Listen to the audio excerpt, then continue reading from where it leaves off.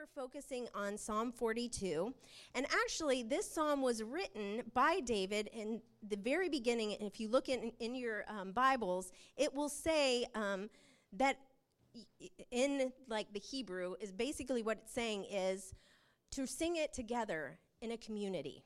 So this was written to be sung together in a community. So this idea that we're singing together some heavy stuff.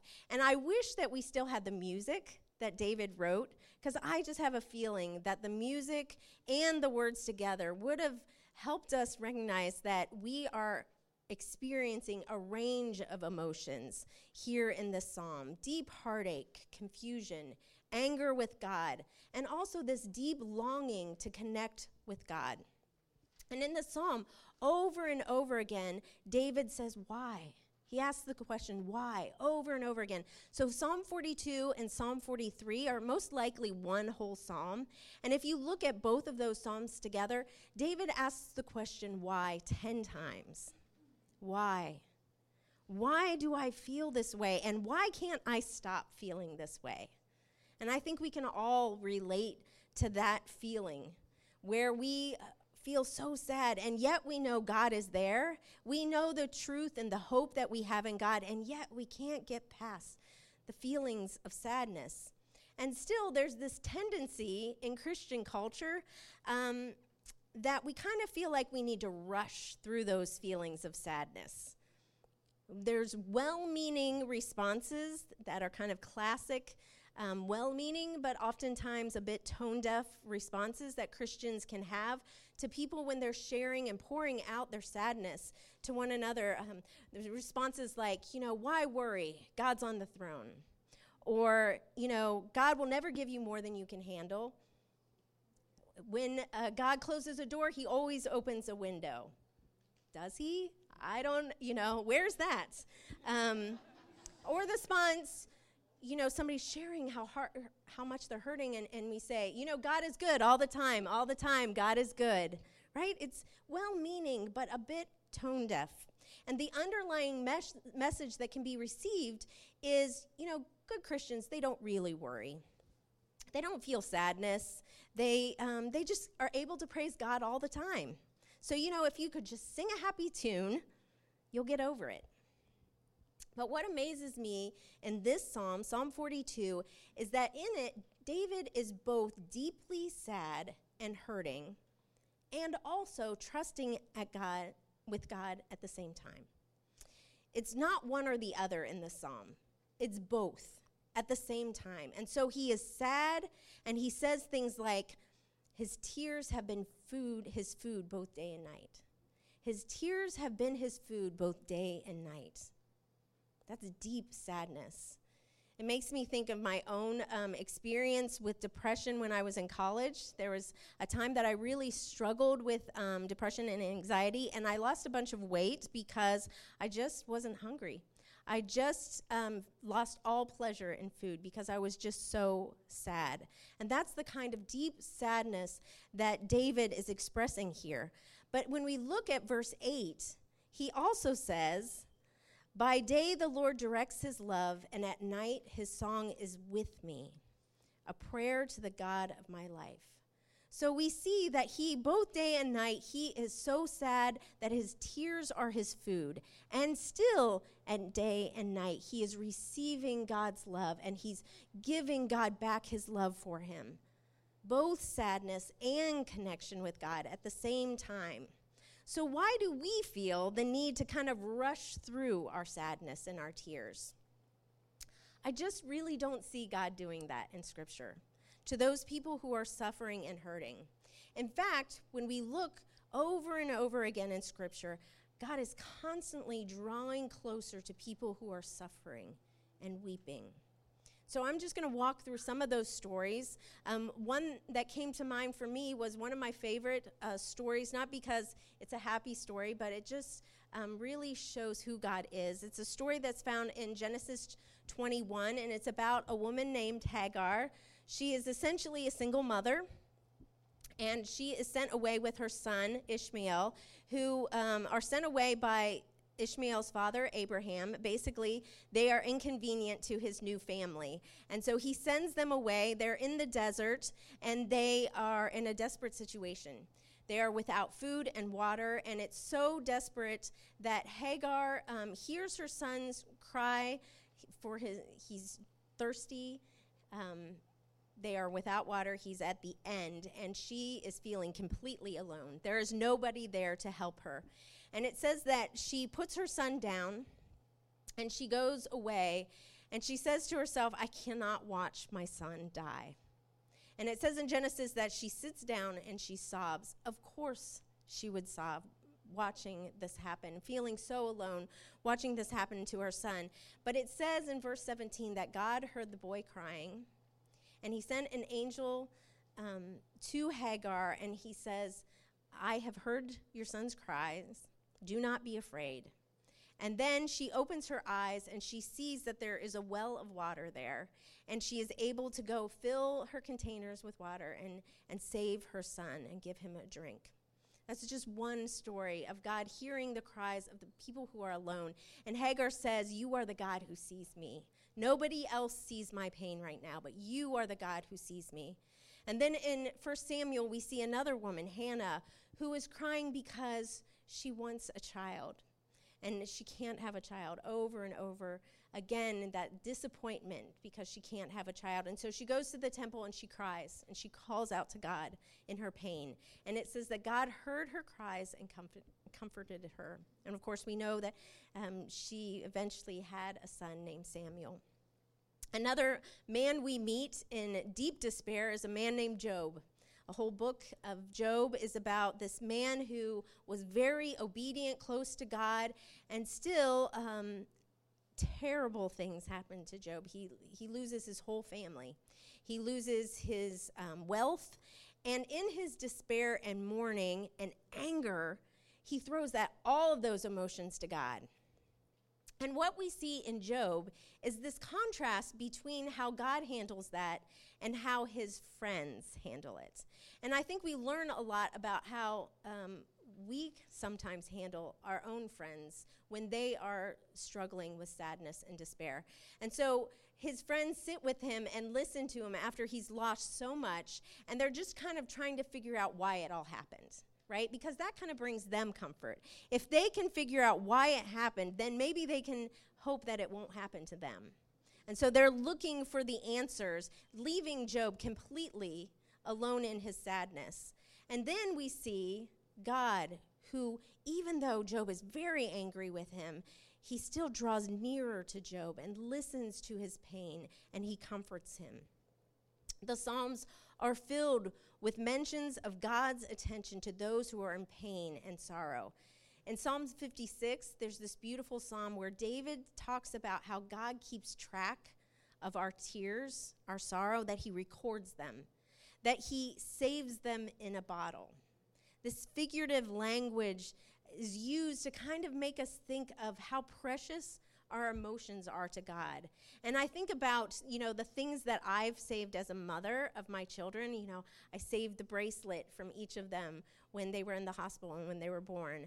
Locks of hair, the first coloring page that they made in kindergarten. I kept those because they were precious to me. And that's what our tears are like to God, that they are precious to him. Not that he is disappointed in us because we are sad, but they are precious to us. Psalm 34 says, the Lord is close to the brokenhearted and saves those who are crushed in spirit. The Lord is close to the brokenhearted. We see another example of God's patience with somebody who's suffering in the example of the prophet Elijah. There's this story in 1 Kings where Elijah, he's working for God, he's doing great things, and he just becomes depressed. He's running for his life, and he's exhausted, and he's ready to give up. And he even says to God, I would rather die. I'm done. And what God does is send an angel to Elijah to nurse him back to health. And we see that the angel provides food and water and allows Elijah to rest. And I just think of the image of a nurse or a parent sitting next to their sick child, just caring for them with love and comfort, not wanting to leave because they care so deeply about that person. And that is the mercy, the care, and the comfort that Elijah receives. And then it says when he is strengthened, he gets up and he wants to be in God's presence.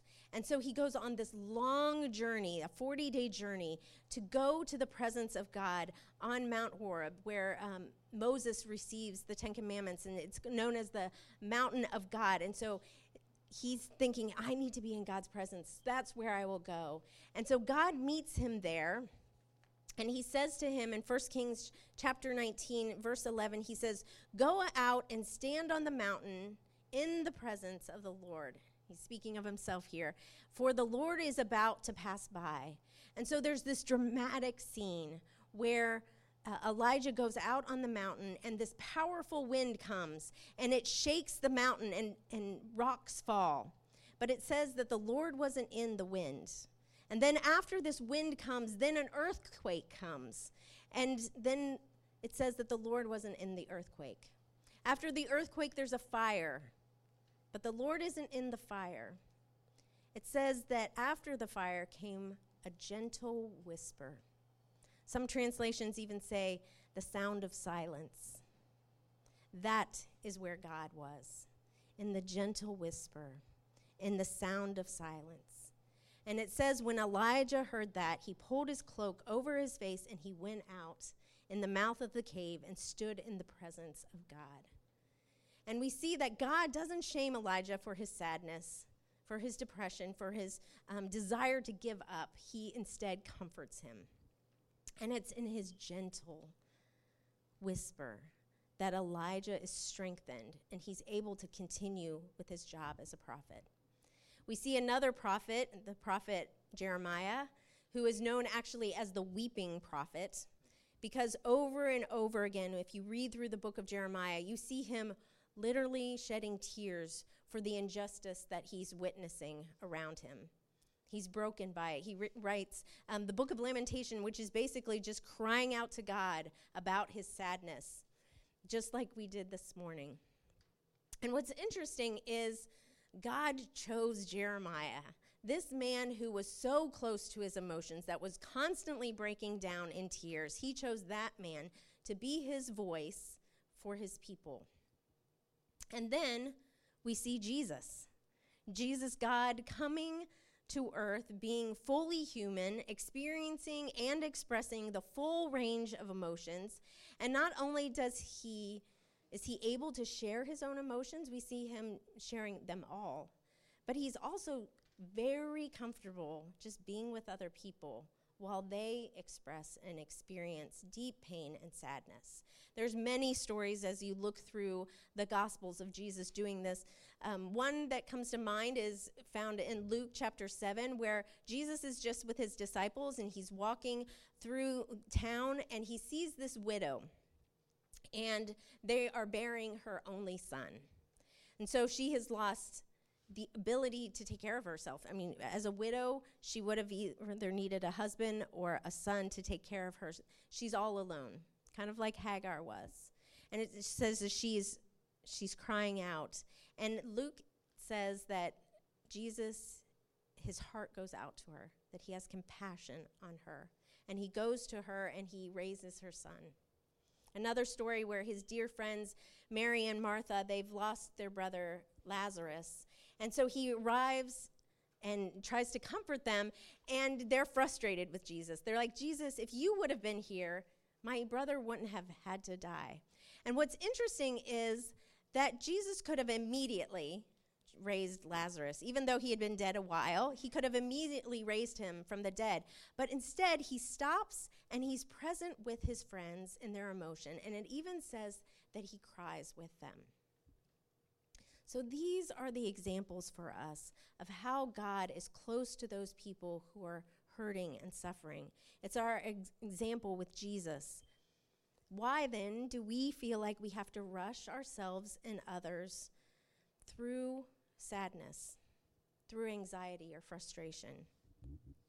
Last week I read a blog post by a mother who She shared just her experience with her son, her 4-year-old son, who had this special prized stuffed animal named Glenn that he slept with every night of his whole life. And so he was very special, and what they realized towards the end of the night was that Glenn was missing. And then they realized that Glenn was left in the back seat of the little boy's grandmother's car, who drove home several hours away. And so they began to panic, realizing they weren't going to be able to get Glenn back. And the little boy started to cry, of course, because he was sad. He was sad to be separated, and he was afraid. He was afraid to go to sleep without his stuffed animal.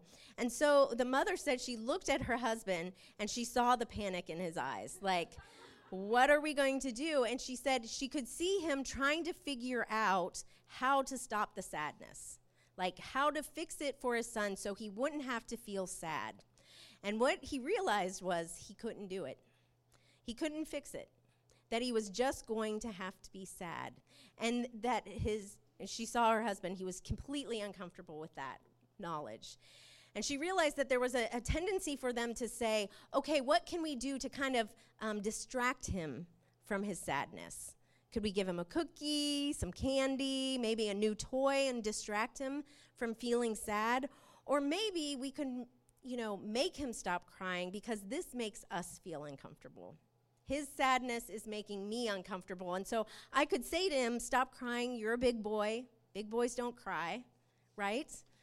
But the mother said that she remembered in that moment her own struggle with sadness and how she had gone to therapy to get some help through her time of depression and sadness, and that the therapist helped her with an illustration of your pain being like a train that's going through a tunnel. Maybe you've heard this before, but for her, the therapist described that as a train is going through a tunnel, it has to go through the tunnel to get to its destination. And when you're going through that tunnel, you have no idea how long it's going to last. Unless you've done it before, you know that you just kind of have to be present and wait for the light to come at the end of the tunnel.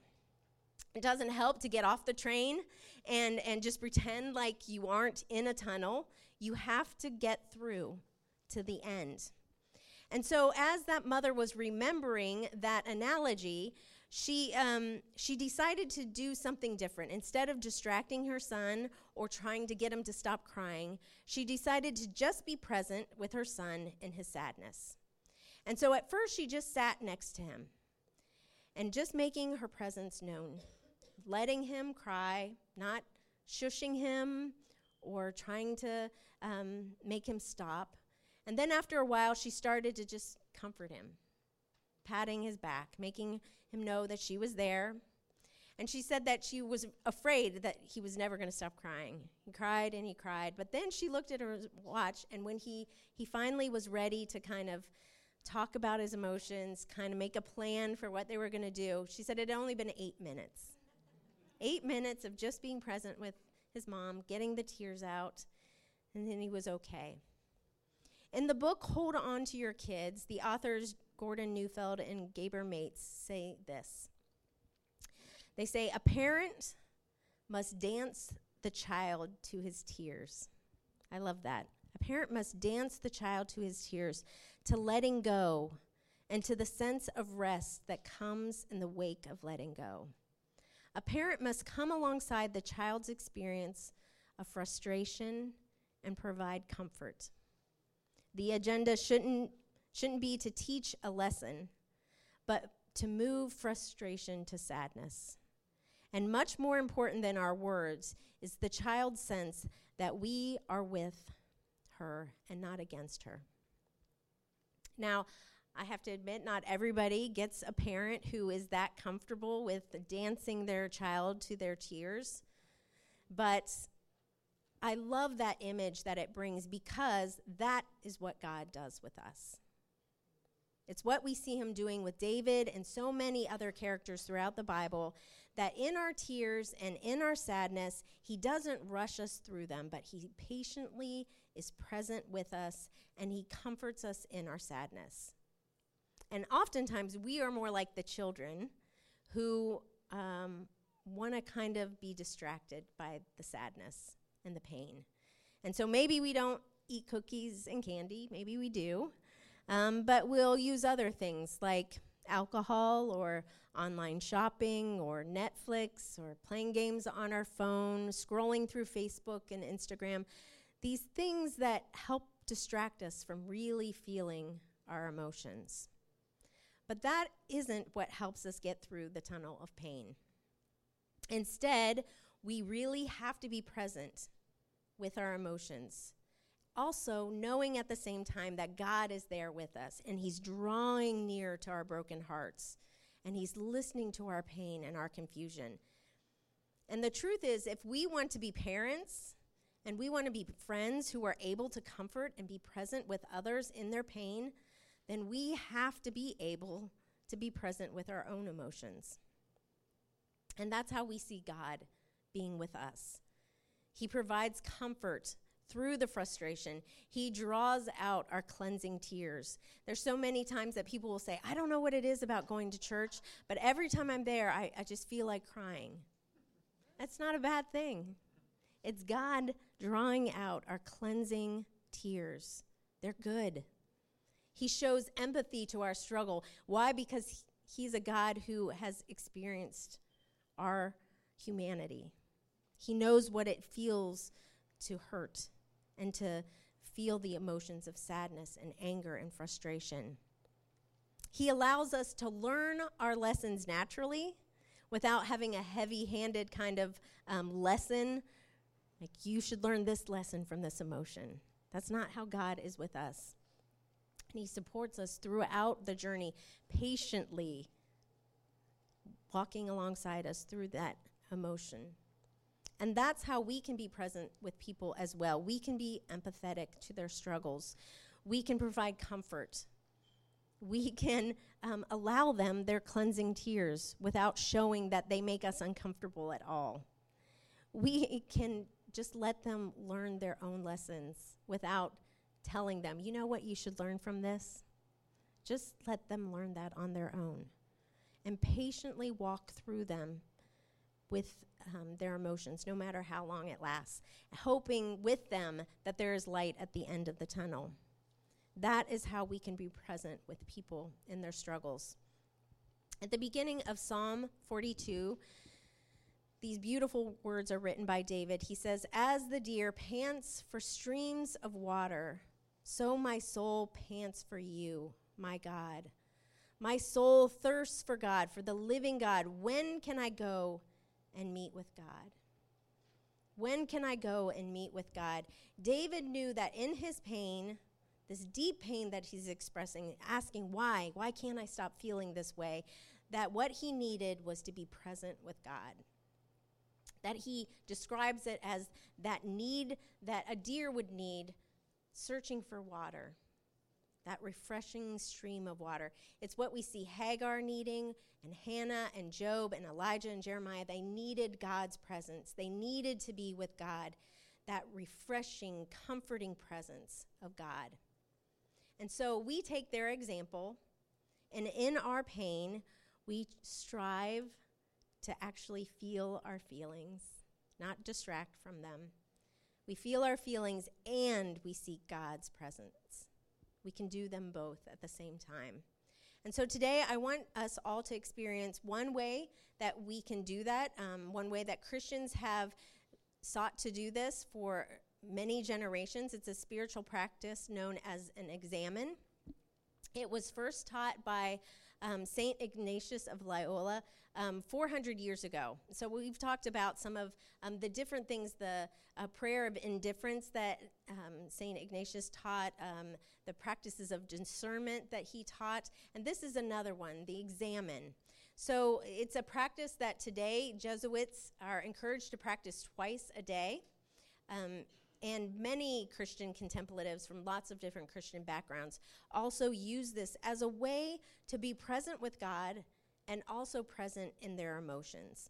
And so today we're going to do an extended examine with a video. It's a beautiful video that we're going to watch together. And what I want you to do is really strive to be present with God. Allow the music and the words to lead you through that presence with this moment, the presence with your emotions, and presence with God. There are lots of different resources available to help you do this on your own. I included at the bottom of the sheets with Psalm 42, there's a link to a website that gives lots of different resources of different ways that you can do the examine. I even noticed there was one to do on the subway, on your subway ride, which was very convenient for us. But lots of different ways to use an examine. But every examine has 5 different stages. And so those stages are, the first stage is to become aware of God's presence. The second stage is to review the day with gratitude. The third is to pay attention to your emotions. The next stage, choose one feature of the day and pray from it. And then the last stage is to look towards tomorrow. And so right now we're going to just go through the examine with a video. Let yourself be present with God now. So you can start that video.